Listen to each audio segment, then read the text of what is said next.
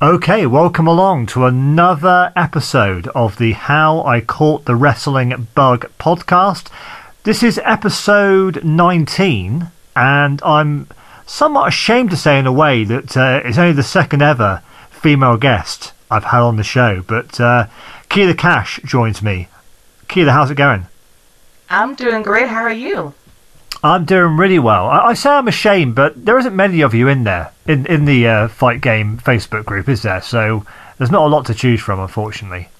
Yeah, well, you know what? Every time you have one of us on, we kind of break that barrier a bit more and more. So hopefully we can increase the numbers of ladies showing up to talk to you about why we caught the wrestling bug, and there's many reasons for that along the way. You're of course really busy on the podcast front because you do shows after every Raw, every SmackDown, and every Dynamite. Yes, and NXT. Yeah, on the same night, which is help me. But it's going to. I guess it's going to get better in early April when NXT moves to Tuesdays. So basically, I do recap shows every Tuesday. Tuesday, Thursday, and Friday, but now it'll be Tuesday, Wednesday, Thursday, and Saturday, with those 2 days being separated very soon, which helps me a lot. So I'm looking forward to the break in between the week now. How did you come up with the name? Is it WrestleSoapTopi?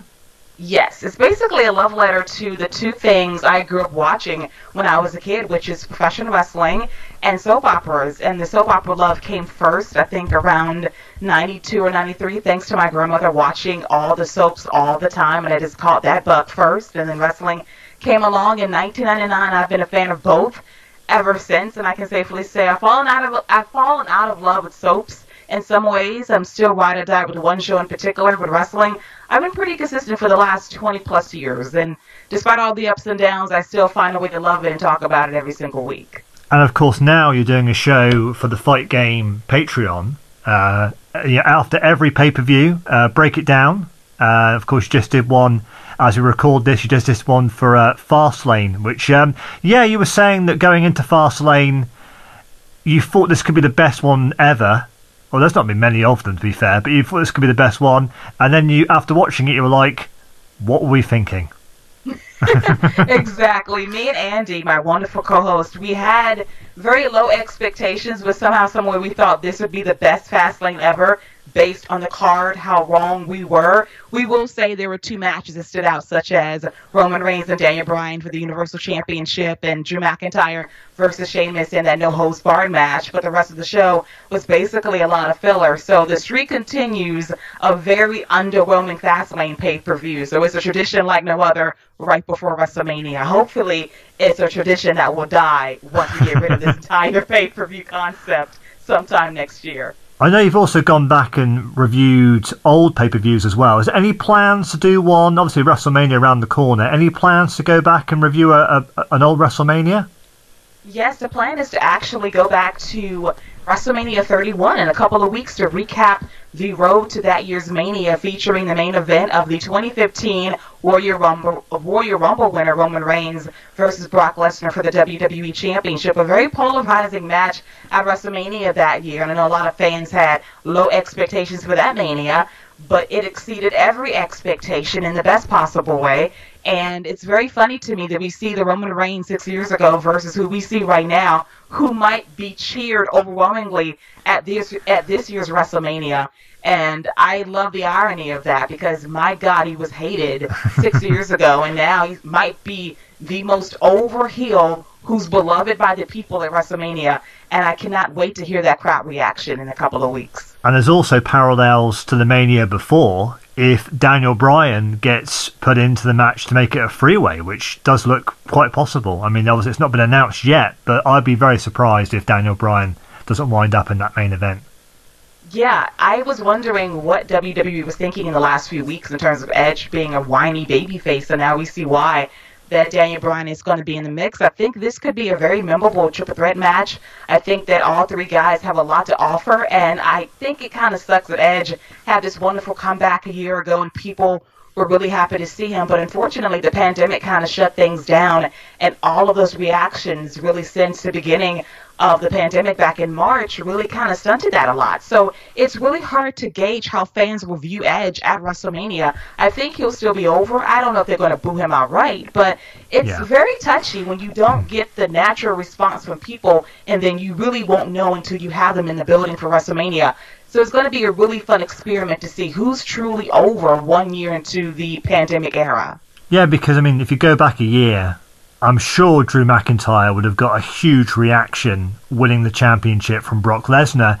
If he wins it from Bobby Lashley, which I expect he probably will, in front of those people, how will they react? Would it be comparable? Obviously, it won't be comparable to how it would have been because it's only going to be, 25,000 people. But still, it'll be interesting to see how that gets over with the crowd and how over Drew McIntyre is. I think he's done a phenomenal job personally over the past year, but let's see how the fans react to it. Yeah, if this was a year ago, I think the fans would absolutely love to see Drew McIntyre win the WWE Championship, and I had that in my head when he lost initially to Randy Orton back in October. Okay, so maybe Randy Orton's going to be the champion up until before WrestleMania, and then Drew McIntyre can be back on that run. And now we have Bobby Lashley, who was incredibly over as the WWE champion, racked up wins late last year, was the United States champion. I kind of viewed as if WWE was doing something with Bobby. I did not know exactly what, because he was the third most protected guy in all of WWE, right behind Drew McIntyre and Roman Reigns. And normally that doesn't happen in the WWE hierarchy very often. So when you see him built up as this beast, you actually want to see him retain the championship at WrestleMania and get Brock Lesnar off that farm so they can have that dream match sometime this year as well, and maybe put Drew on ice a little while longer. That, for me, this particular matchup, knowing how good it's going to be, is probably going to provide the most divided crowd reaction of the night, because I think both guys are over with the people. But who's going to be more over when the bell sounds for the winner? And I'm definitely conflicted because I do want to see Bobby Lashley have a longer reign. I don't want to see him be just a transitional champion to get it back onto Drew. So anyway, shall we actually get to the questions? Shall we do? We're kind of going. We're going off on a tangent. Our WrestleMania preview. We can come back to that later, maybe. But how did you originally get into wrestling? What is your earliest memory of wrestling? My earliest memory was when I wasn't a fan at all, if you can believe it or not. I was about 7 years old.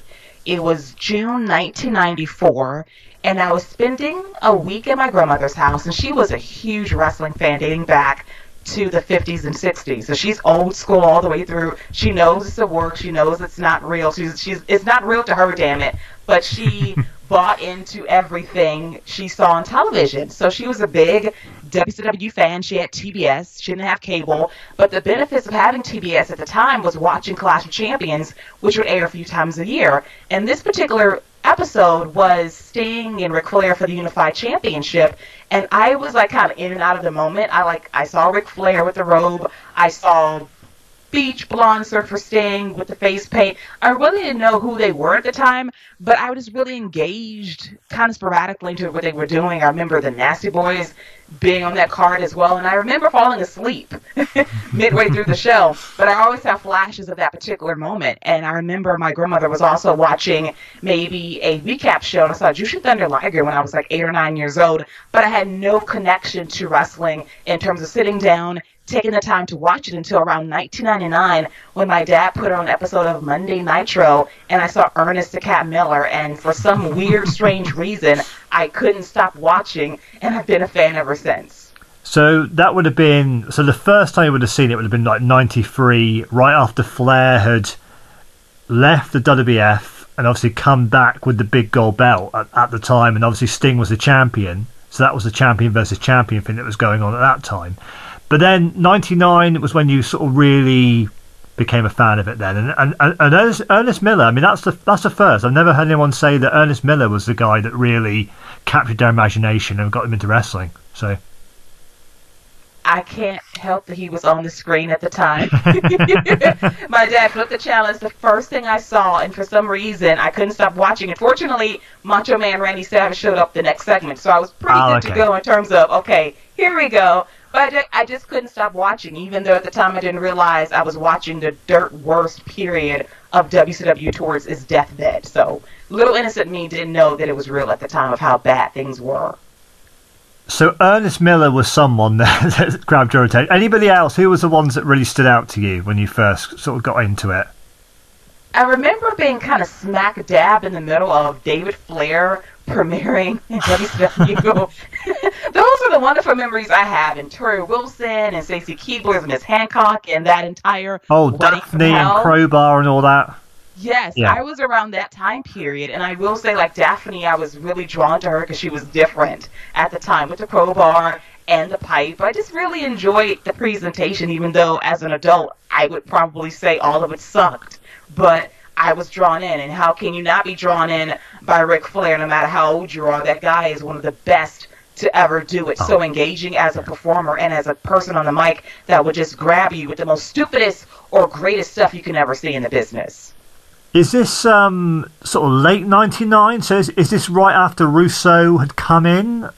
I'm guessing yes. It was sort of around that time, yeah. It was around August 1999. Okay, I think middle school at the time for me. I think Russo came in like October of 99, so yeah, not too far removed from that. So yeah, those are the guys that really stood out to you. Were Ric Flair was one. Like you say, it wasn't really. I mean, he was well past his prime by then, but it's still Ric Flair. I mean, I know, when Ric Flair came into WWE in like 2002, he was still having great matches up until the end. I mean, if you look at the match with Shawn, okay, it's not one of Ric Flair's best matches, but it's still a good match. Yeah, and I remember watching it when they replayed the match last year on SmackDown right before WrestleMania, and you look back at it like, that was really a good final match for Ric Flair. And at that moment, he should have stopped wrestling. That could have been the end of his career right there, and we would have been good. No, absolutely. What was the first live show that you attended? My first live show was the Royal Rumble 2010, and it was the pay-per-view that Edge returned from injury after well over 6 to 8 months. With the Achilles or pec injury, they both kind of melt together. He was out with an injury for a while, courtesy of Chris Jericho, and he came to Cash Advocacy heading into WrestleMania. And I remember being in Phillips Arena that night, and that was one of my favorite live events because I can proudly say that my hometown sucks in a lot of ways in terms of being really active for live matches courtesy of WWE, and sometimes the company would give you a good reason to not care if you're sitting there. We've gotten better in recent years, but that was my first true live event, watching the Royal Rumble 2010 and watching Edge's return, which was an added bonus. I love the atmosphere of the Rumble. You cannot not like the Rumble unless they book it horribly, which they did a few years later. But for that moment and that night, it was truly memorable. I was completely out of watching wrestling at this time. So what else was on that card? Oh, gosh, I'll do additional research because I just remember Edge being the guy that I was really looking forward to. So let's do a little deep dive quickly. Well, I've just quickly looked up the Wikipedia page. So let's have a look. Quick on the trigger. So Undertaker, Rey Mysterio. Yes. That happened, and that was quite the interesting styles clash of those two guys working together. But you know what? That was a period that Taker still cared about working at a high level during that time period. Sheamus and Randy Orton had a match for the WWE title, and Mickie James and Michelle McCool went 20 seconds for the women's title. Deservedly so, because I hated that Mickie James angle for so many reasons. I just despised it. The truffle, the jokes, the animated cartoon. That was really a low period for the Divas division in WWE, and it deserved 20 seconds. I mean, it just infuriated me. It really did. The Miz and MVP for the US title, and Christian against Ezekiel Jackson for the ECW title. Yes, I have very faint ECW memories around that time period because Christian came back and everybody wanted him to be the dude that burnt down Jeff Hardy's house, and then he re-debuted in ECW. Just ruined our WrestleMania dreams that year. Like, why did you do this? But I actually enjoyed MVP and The Miz. I thought they had a really interesting feud, and Miz probably cut one of his early great promos describing how he was the guy that was in the locker room as a rookie that was put outside for eating chicken Right, in the yeah. locker room on the floor. He gets kicked out. He gets disrespected. I remember him walking through the curtain, cutting this promo on MVP about respect and how he had to scratch and claw to get to where he is today. And I love that passion from The Miz because it came from a real place. And I appreciated their match. I think it was good for what it was, and MVP was on his way out the door. But I really thought both men for that feud really delivered on the mic. And it kind of delivered a nice match that particular night as well. And of course, The Miz would go on to win Money in the Bank and cash in on Randy Orton and win the title by the end of 2010. So yes, Angry Miz Girl was born, and she spoke for all of us that night. she certainly did. At any point, did you lose interest in wrestling? So did you ever sort of stop watching altogether? Yes, I can say that I watched Monday Night Raw pretty consistently from 99 to present day. There might be periods when I did not have access to cable and I had to watch some recap shows on the days they would air on Saturday mornings or evenings, and I would always catch the recap show and the prelim matches. But SmackDown in particular, I remember there was a period between probably mid 06 to 08 when I was just out of it. I really wasn't paying attention to what was happening because it really wasn't a good show. And I remember outside of the Shield being a great trio, having those wonderful six-man tags on Raw and SmackDown throughout that stretch in 2013, I completely stopped watching SmackDown from 2014 until they went live on USA nearly 5 years ago when they moved to Tuesdays, because WWE treated that show as if it was truly a B show that was completely uninteresting. What you saw didn't matter, and I just did not care about SmackDown at the time. I'm a religious watcher now, but at the time, even when I had it on my DVR, I would delete it. I would have no interest in watching SmackDown because it was so stale, so dry. Nothing of importance ever happened on that show because it was just lazy. You would read the results on Tuesday when they taped in advance, and then you wouldn't care to watch Thursday or Friday. That's how over I was with SmackDown for a few years. But if you look at it now, I would say it's night and day between SmackDown and Raw. I think SmackDown's a much better show right now. Absolutely. I think that the pandemic definitely helped SmackDown kind of find its way, because when they initially moved to Fox, I thought it was still a bit of a mess for me. But I think that a lot of people like Sasha Banks and Bayley stepped up in a big way during the early days of the empty arena era, and you bring the return of Roman Reigns, who really elevated that show to a completely different level, and he basically saved this show from really falling off a cliff when things were looking very dire before the invention of the Thunderdome. So I think that SmackDown, since really late summer until now, has been firing on all cylinders. Some weeks are better than others, but I just think that this show is by far my favorite show outside of NXT, of course, for WWE. And Raw, at least it's a campfire these days and not a dumpster fire or a bonfire from a couple of months. Still a very tedious show to watch most weeks. You hit on a great point by saying that Sasha and Bayley did such a great job. I'm really looking forward to Sasha and Bianca at WrestleMania. I just kind of wish that Bayley was more in the mix right now. Yeah, that's one of the fallbacks of having the championship and not having the championship, Right, because yeah. when you don't have the title, you're not the focal point. And ironically, SmackDown did a good job last year with Sonya Deville and Mandy Rose, that they weren't fighting over a championship, but they had a heated rivalry, and I wish that Bayley had that too. You have Ruby Riott and Liv Morgan there as great workers that she could have worked with to elevate heading into WrestleMania. And I just think at this point, when you have someone as talented as she is, to not have a feud or a path to WrestleMania outside of the Battle Royal they could be having on nights 1 or 2, I think it's a disservice. I think it's very important, despite not having a championship, to have people lined up post-championship reign. And Bayley, for being one of the MVPs this past year, definitely deserves a bit more heading into WrestleMania season. Definitely, absolutely. So your viewing habits now, so obviously you watch Raw, SmackDown, NXT, AEW. Anything else?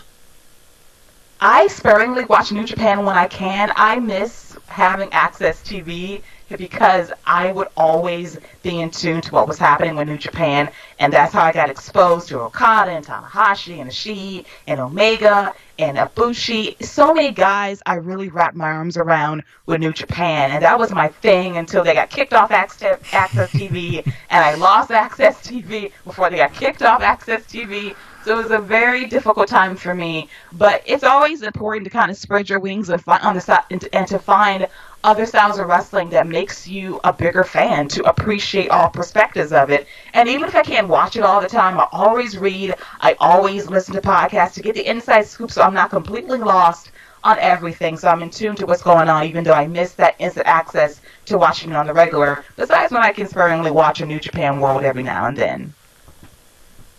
Yeah, and once you manage to navigate the website as well, which can be difficult at times.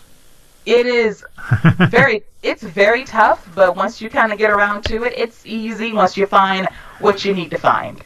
Absolutely. We come now to the segment called Rapid Fire Questions, which I really don't know why I called it Rapid Fire, because it never is. But your favourite wrestler of all time. So who would be your favourite wrestler if you had to choose just one person?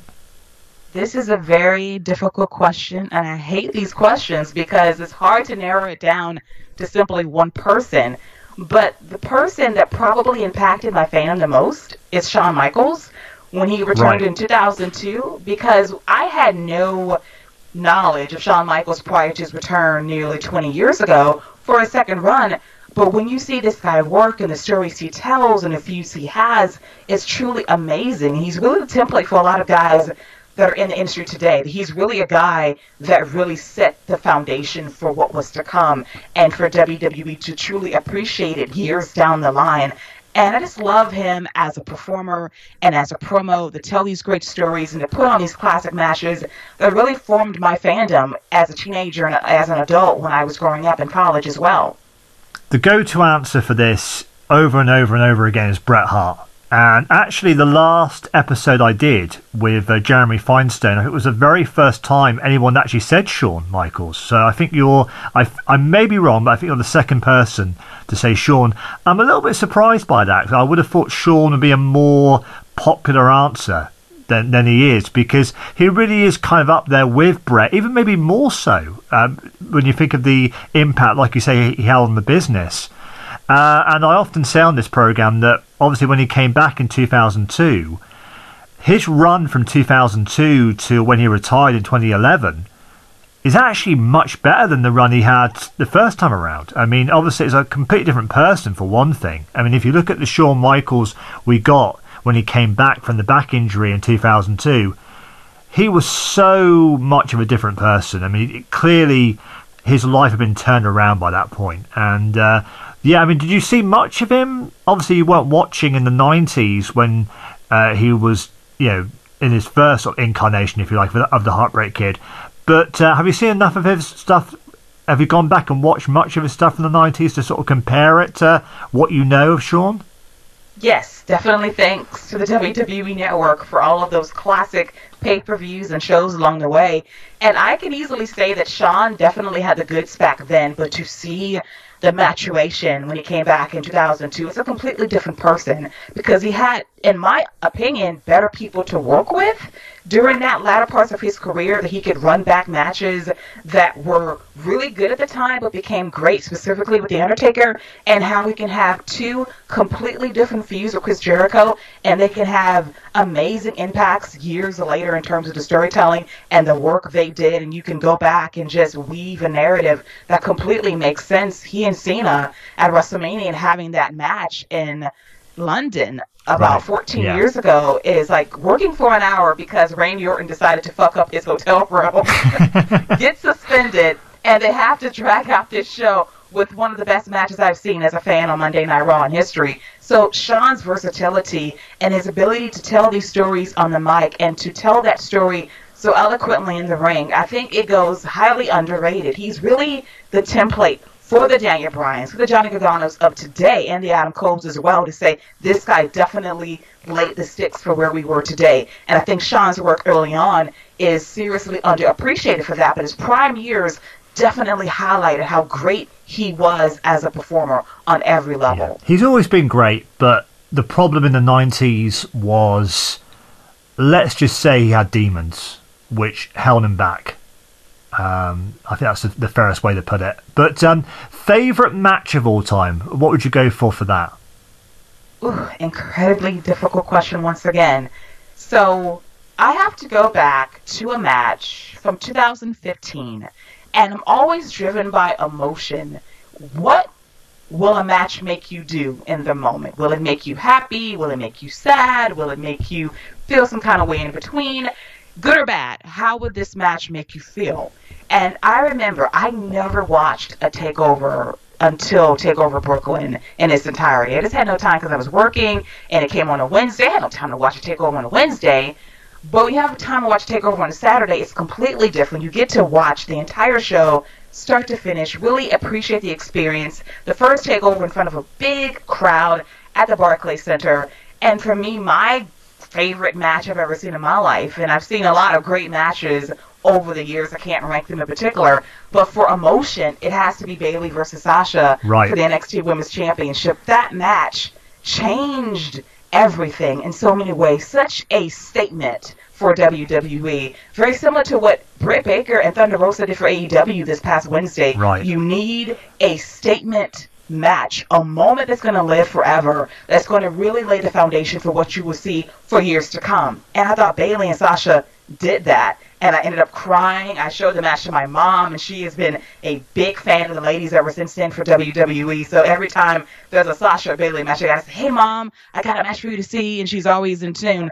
So that definitely laid the foundation for that has to be the greatest match for my emotional needs, because it just really set me on this wave of the highs and lows, the drama, and how well they work together and how great they are now. So that is definitely the greatest match for me that made me cry tears of joy on that particular night. It's funny you should say all this, because on the last podcast episode I did with Jeremy Finestone, we talked about the Thunder Rosa Britt Baker match, and he actually asked me the question, is that the best women's match you've seen in North America?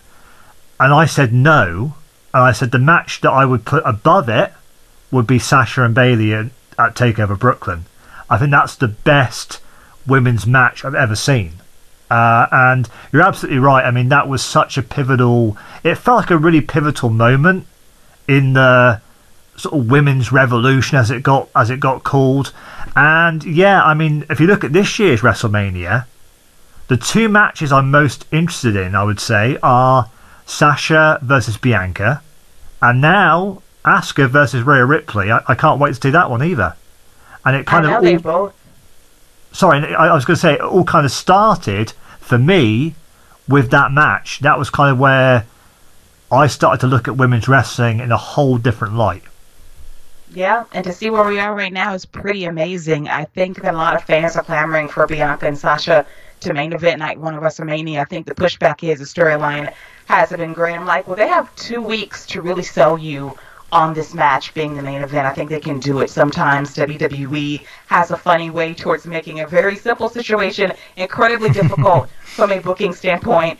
But I just think both ladies in these 2 weeks, it's crunch time now, it's time for the final hard sell. They can make this a main event match. Now, I know there is a drawback because, yes, being in the main event is wonderful. The key is what time they are the main event, because I don't care who you are. You can be Roman Reigns, you can be John Cena, you can be Daniel Bryan or Edge. If you're on at midnight, those fans are not going to care. So if we end WrestleMania before 11 and have those ladies out there by 10:15, that's a victory. That's the main event. Having them out there after 11 or 12 o'clock, yeah, it's nice, but the heat isn't going to be there no matter how over they are or who really is in that spot at the end of the night.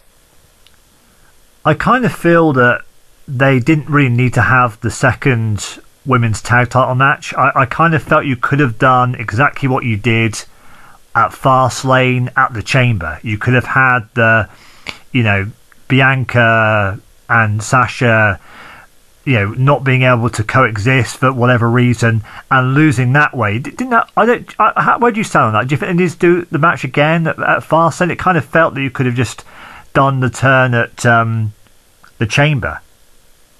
For me, I think it was a situation of WWE working backwards, because the night after the Royal Rumble, Lana and Naomi won a shot for those tag titles.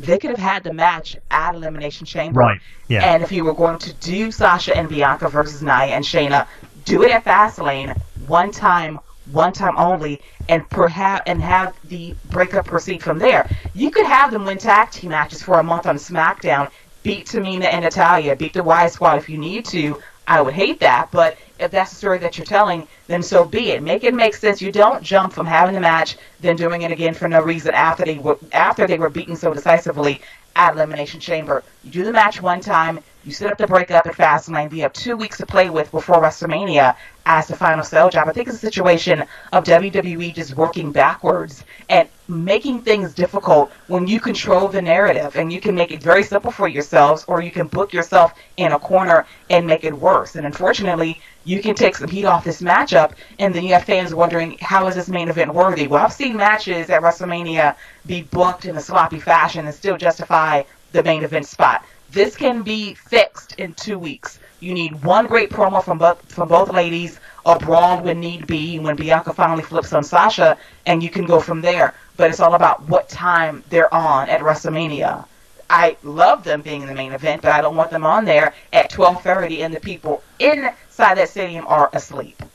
Well, that's one of the bonuses of having WrestleMania across 2 nights as well, though, because obviously there has been the case in recent years of having too many matches on the card.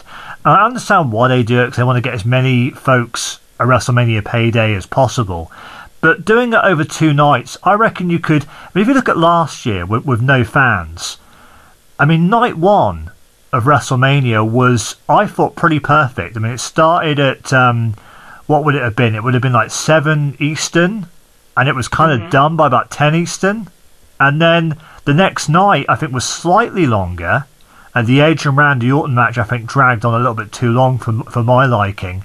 But still, I mean, it was finished in pretty good time. So I think this year time may not be too much of an issue. But obviously there's not many matches announced just yet. I mean, how many matches do you think they'll do on each night?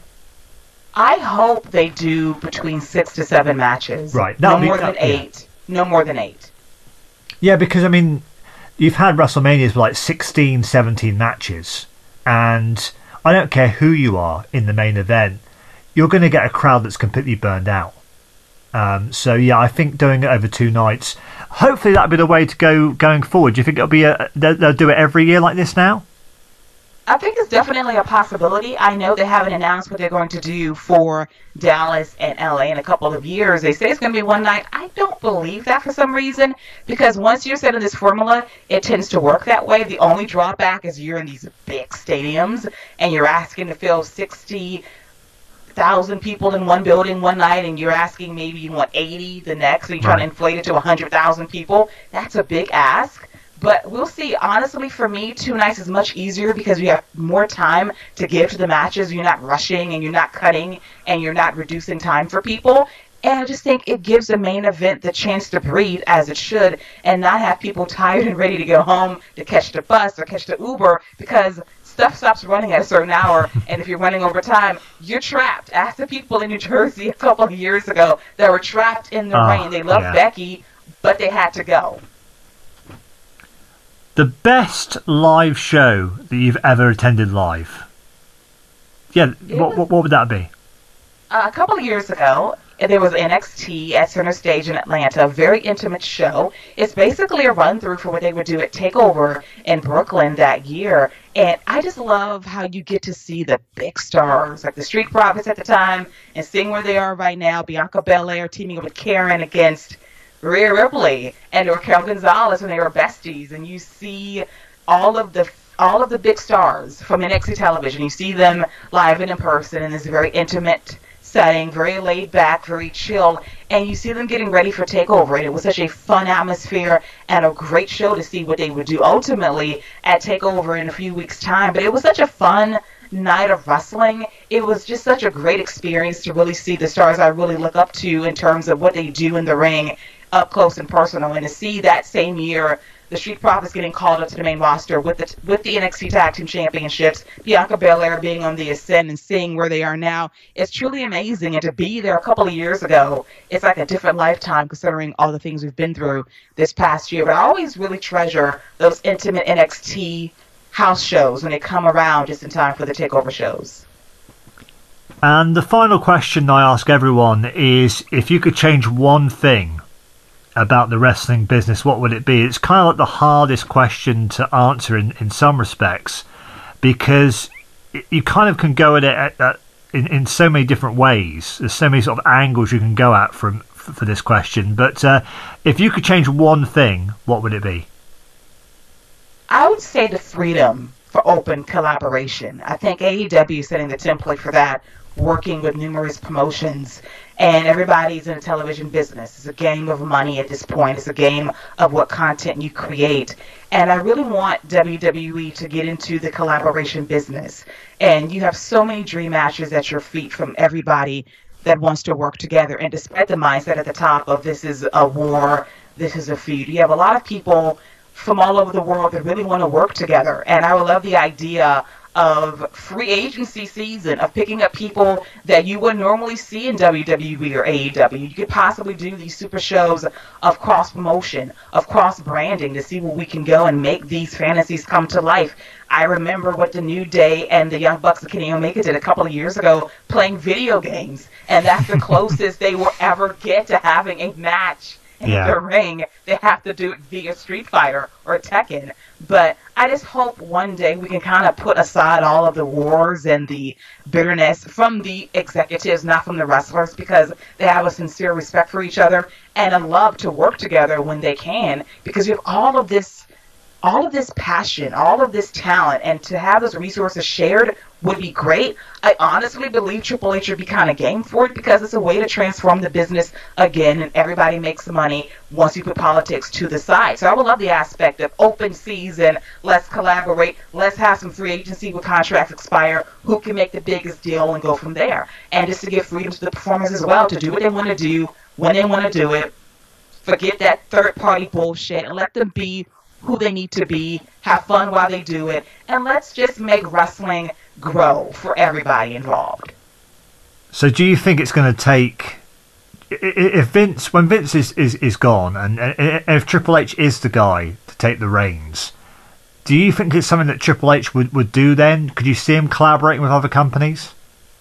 I honestly see it. I don't think it's going to happen overnight, but I think the door would definitely be open to do business, to say what else can we do to shake shit up, and I think that's the way to do it. I think it's more open for those conversations versus Vince, who is so set in one way, and he's not going to budge whatsoever. But Triple H, I think as long as he's in this peripheral of NXT and this need to scout talent, I think he'll be present for those moments. But the fear is, the older he gets, like, you want him still young when he can take over from a creative standpoint. You want that visionary still in place to make sure he can kind of guide us through this next era of WWE. That could also be a way to open the door to collaborate with other companies. It's going to be a big ask from everybody else, but I don't see why not. That it's a benefit to everybody. Get out of that mindset that you're the only game in town when you're not, and the business is to make money and make as much of it as possible.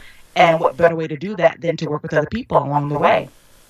Yeah, I've often wondered if wrestling might come, full circle in a way, and it may go back to how it was before, Vince took over WWF from his dad, because his dad obviously worked with all the other territories, and Vince obviously famously came along and sort of shut them all down and bought all the territories, and he was became the only game in town until sort of Ted Turner threw his hat in the ring, and WCW was the one big rival for WWF. I wonder if it's going to sort of go back to those sort of times again, and we're starting to see a little bit of AEW, obviously with them collaborating with other companies, Impact and NWA. It's been great to see Thunder Rosa, for example, come over to AEW, and she's been great. It'd be great to see more Impact crossover. Obviously the Good Brothers have come over as well, and yeah, I think it's the options are endless. I think if the pandemic hadn't hit, we would have definitely seen more of that, and definitely more crossover with New Japan as well. I know we got Kenta coming over, but I reckon there was a lot more if the pandemic hadn't hit, don't you think?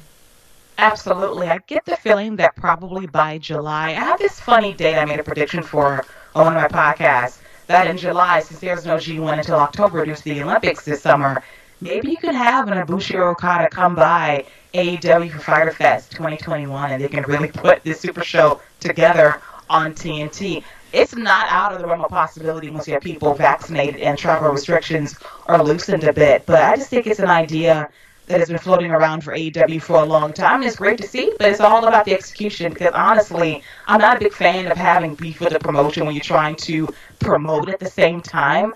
I just like the kind of hybrid of what Ring of Honor and New Japan did all those years ago.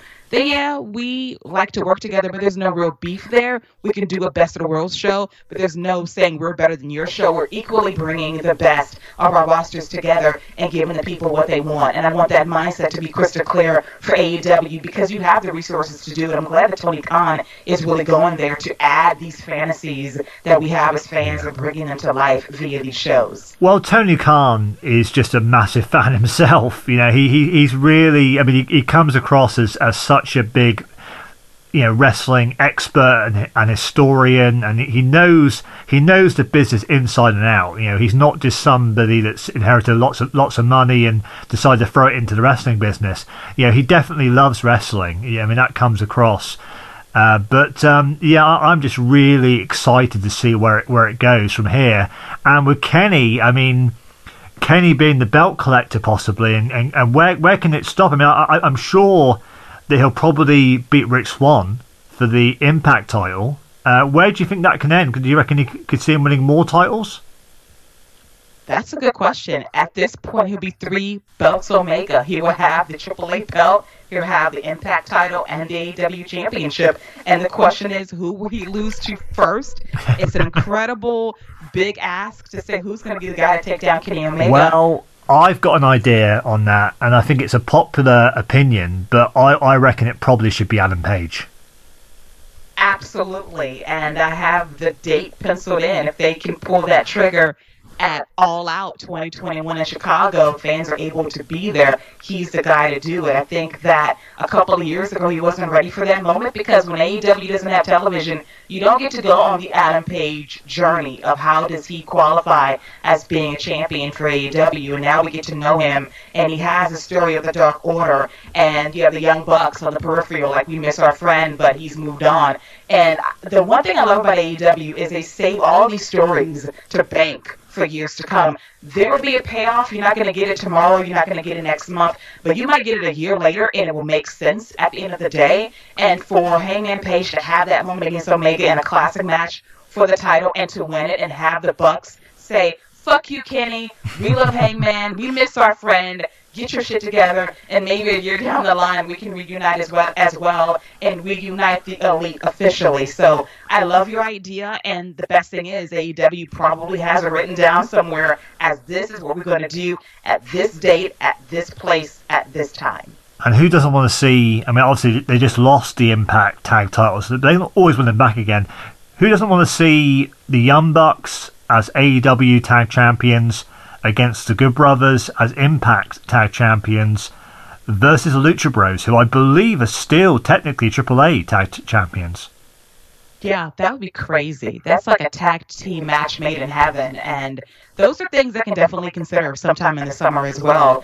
I just think it's a great way for AEW to bank these storylines for future reference and have the Young Bucks kind of see through the games Don Callis is playing, and the end game is always getting back to that friendship, and that's the thrill of AEW. You know where it's going, but you don't know when it's going to happen, and I can greatly appreciate that. And all of the great matches they can deliver along the way as well. No, absolutely. I think that the Lucha Bros match with the Young Bucks is one of the best tag matches you're ever going to see, and I can't wait to see the Young Bucks versus Rey Fenix and Park. That's going to be a hell of a match for the tag titles. Yeah, I hope that Pac heals up soon. I know he has an ankle injury right now, but I love Rey Fenix for so many reasons. Such a talented dude, and the Bucks, for these moments, they're great in-ring generals and great storytellers as well. I'm a stickler for storytelling, and Matt Jackson can sell any body part and have me sold that it's a life or death injury every time he's out there.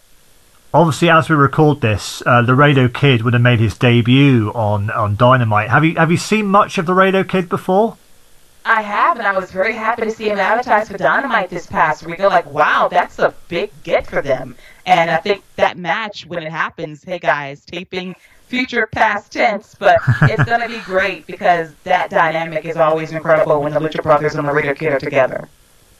Anybody else in AEW that you are particularly keen to see how they progress in the future. Obviously, there's a lot of great young guys. I mean, the sky's the limit for like MJF. I mean, he's only just turned 25, and he's already the best heel in the business, I would say.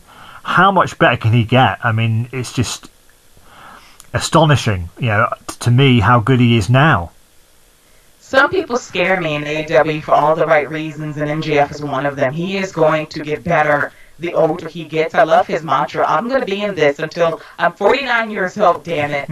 And I'm going to give you the best run in any wrestling promotion ever. And my only critique is I want to see him work more on Dynamite. I can count on one hand the number of Dynamite matches he's had since this show's been on the air. That's my one thing, is when I see him against a Jungle Boy or against a Chris Jericho and Jon Moxley, for example, wow, this guy is really great. I want to see more of it on Dynamite. And I'm glad you're saving him for those moments, but if he's not the champion, then his ass should be wrestling a little bit more regularly to really get him over as an in-ring guy, because he's really good when he's out there showing out. And he's one of those guys I really like, along with Jungle Boy, Darby Allin.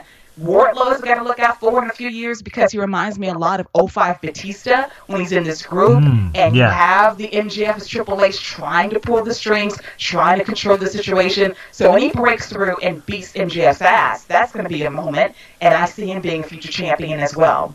And of course, Sammy Guevara as well is another guy to throw into that list. I think he's got huge potential as well. And again, he doesn't wrestle very often on Dynamite either. I mean, I can't think of many sort of singles matches I've seen Sammy Guevara in, but I mean, he's definitely, I mean, he must be 27. Yes, and 27 years old. I think Darby's about that age as well, maybe slightly older. The one thing with Darby though is I do feel he's got to tone some of his stuff down. Yes. That's the only thing I will say, because he kind of reminds me a little bit of Jeff Hardy. But then, having said that, Jeff Hardy's still going, and he's in his 40s now. Yes, 43. And the good thing with Darby is the fact that he is really trained as an amateur wrestler, so he knows how to grapple and be very technical with his work as a nice backup plan, besides killing himself every 5 minutes during his matches. And I actually prefer that, because he's really a good technical wrestler when he really gets down to the nuts and bolts of things. And as you mentioned with Sammy Guevara, he reminds me a lot of Eddie Guerrero in terms of his charisma and his in-ring work. I remember when he was supposed to be the heel in a match a few months ago, and he worked as a babyface. It was spectacular. So when he's fully a face, perfectly going up against MJF, they could create magic together. And I love all of these Forever Feuds, whether it's Sammy and Darby, whether it's MJF or Jungle Boy. These guys are really going to have a history of rivalries and title feuds for years to come, and that's one of the benefits of having guys ready to go in their 20s, which is so refreshing. I loved the promo from Darby last week where he was like, I've defended the TNT title 3 times, and that's just not good enough. I want to be out there every week. I want to be a fighting champion. And I would love to see him do something like they did with Cody when Cody has a TNT title, where he's defending it pretty much every week. And you could really get to see what Darby can do, because, as you say, he has got that background. I mean, you think of him as a daredevil, but he really is a great wrestler. And so, I'm looking forward to seeing. And another young guy who we haven't mentioned, who we probably should as well, is Ricky Starks.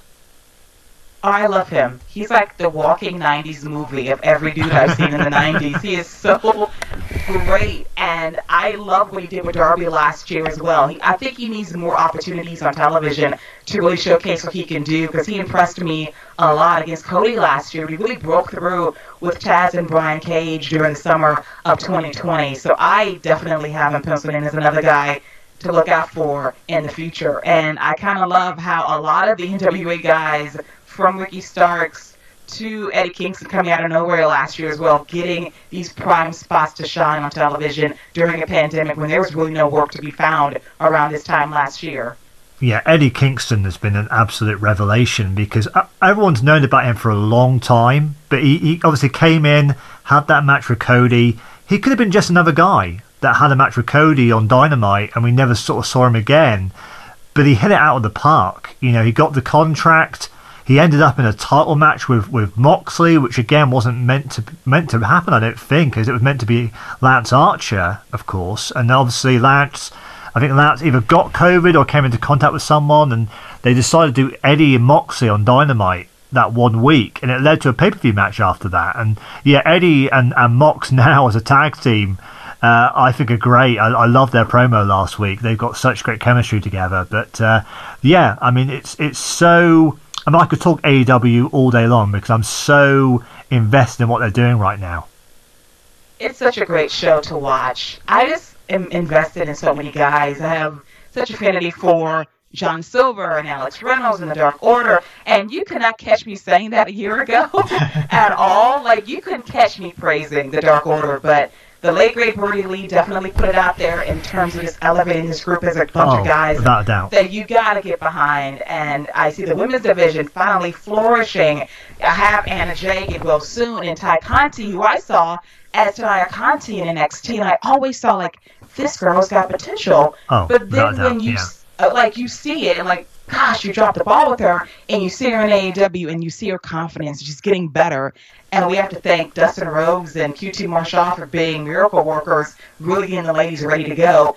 And, like, you see Jay Cargill and Red Velvet, you see Thunder Rosa and Dr. Britt Baker, you see the talent there, and Chris Statlander's not back yet, so they're really going to feed this division. You have the champ in Sheeta, you have Riho back. They're starting to put shit together in the women's division, and it's making me excited because finally we're getting over that hump. Things are not built overnight, but it's finally looking like a really strong division. And Anna Jay and Ty Conti, you can tell that they have such great chemistry together, and you totally buy them as best friends. Whereas you look at like Mandy Rose and Dana Brooke, for example, in WWE, they're like two people that have been thrown together that don't like each other. They don't want to be together as a team, but they've kind of been put in that position. There's no chemistry. There's nothing whatsoever going on there. I mean, Mandy Rose had so much going for her at one time, and they've really dropped the ball with her big time, I think. Absolutely. I go back to what we mentioned earlier about Mandy and Sonya last year and having a really good feud, not over the SmackDown Women's Championship. They had a feud over hating each other. And I honestly believe with Mandy Rose, she is linked so much better with Sonya, whether as an opponent or a partner, and it's night and day. Like, you know, when they were together, they were a team, and they would have continued to get better together as a team because they were really good rivals. That was unfortunately squandered due to an idiot doing something last summer, which I won't mention, but it kind of really watered down what they could have done at SummerSlam, because I thought in my mind, they really could have had a breakthrough match. Yeah. When your head and heart isn't in it, it's disappointing. But for what they gave us great promos, they gave us great brawls, and Mandy was invested because that's her best friend.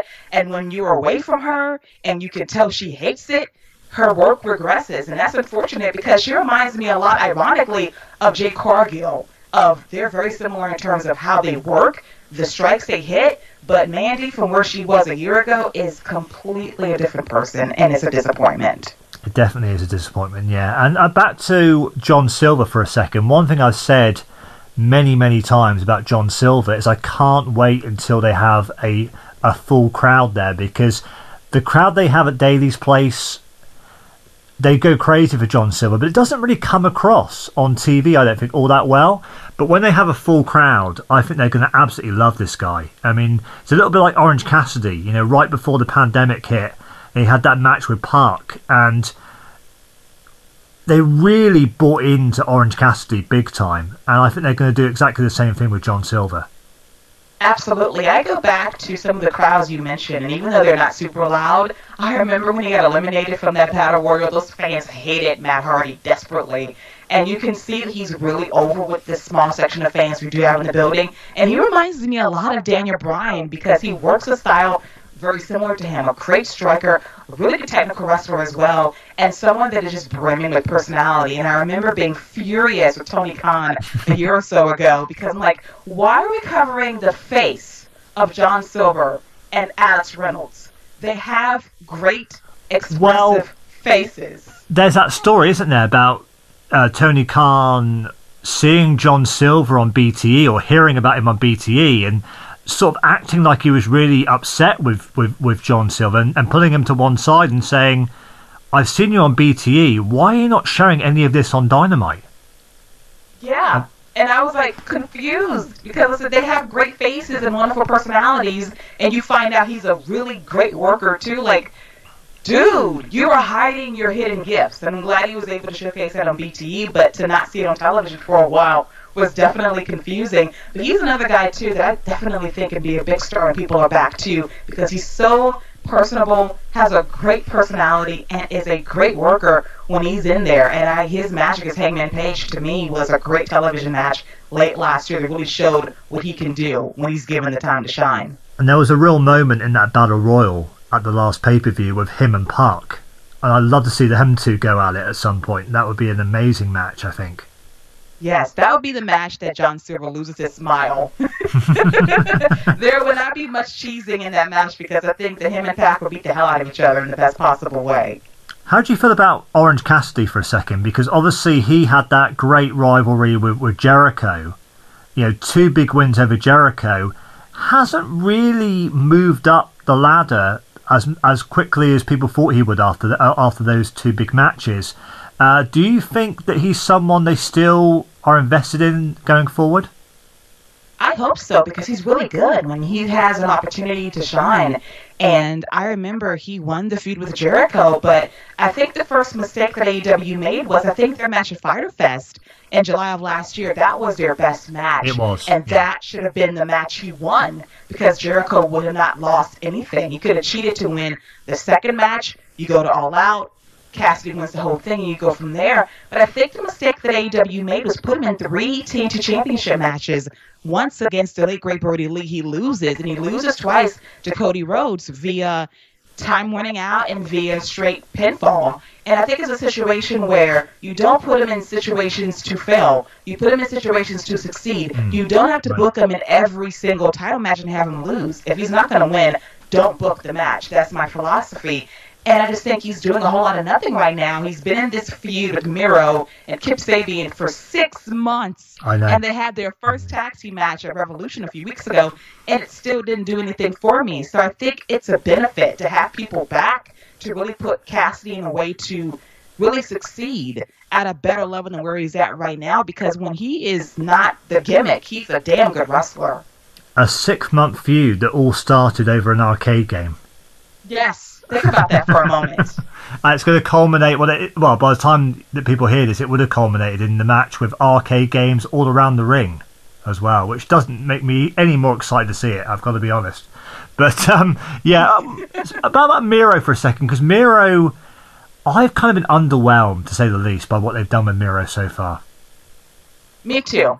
I thought that this guy had the world in his hands once he debuted in AEW, and he was stuck in a gimmick with Kip Sabian and video games. And maybe it's deliberate, but I go back to other big dudes debuting in AEW last year, from the late great Brody Lee to Eddie Kingston to Lance Archer. Those guys were immediately thrust into championship pictures, and Miro comes in, he's in a video game feud with Orange Cassidy, Trent, and Chuck Taylor, and he's in a wedding mess with Kip and Penelope Ford. Like, you're not using this guy to the very best of his potential. Maybe that will change now once he's away from this, and you flip Brian Cage as a babyface in recent weeks and Lance Archer's back as being a heel. Now you can have that dynamic of 3 big guys going at it, but I just thought he could have been in the championship picture a wee bit sooner, and now it's being a little bit overcrowded with Kenny Omega winning all the belts, and he's not going to give one up anytime soon, and he's not going to be a part of that picture for the foreseeable future unless you put him in the TNT championship scene. Right, yeah, because you could do a similar thing with Miro and Darby that you did with Cody and Brody, where Miro could completely annihilate Darby and win the TNT title down the road. You could do something like that maybe, but yeah, I think obviously he's going to get away from Kip and Penelope. They already sort of planted the seeds for that at the pay-per-view, where Penelope got knocked off the apron, and Miro did not give a shit about Penelope getting knocked off the apron. So clearly they're going in that direction, which I think is good. And so, yeah, it's far too early to sort of be saying that, you know, they're not doing a good job with Miro. It's just, I think the presentation could have been better, let's put it that way, since he came in. Yes, at least he's wearing vintage Versace. I can give him that. That's definitely one definite plus. But anyway, we could talk all night, we really could. But I I guess we ought to go, really. We ought to cut an end to the podcast somewhere. But I'm going to obviously do more of these shows going forward. And I want to do other podcasts as well. And I would love to have you back at some point for whatever I choose to do in the future. I would love to. This was a lot of fun having this kind of conversation, free-form style, as we talk about all things of which we love, which is professional wrestling. What kind of brings us all together at the end of the day.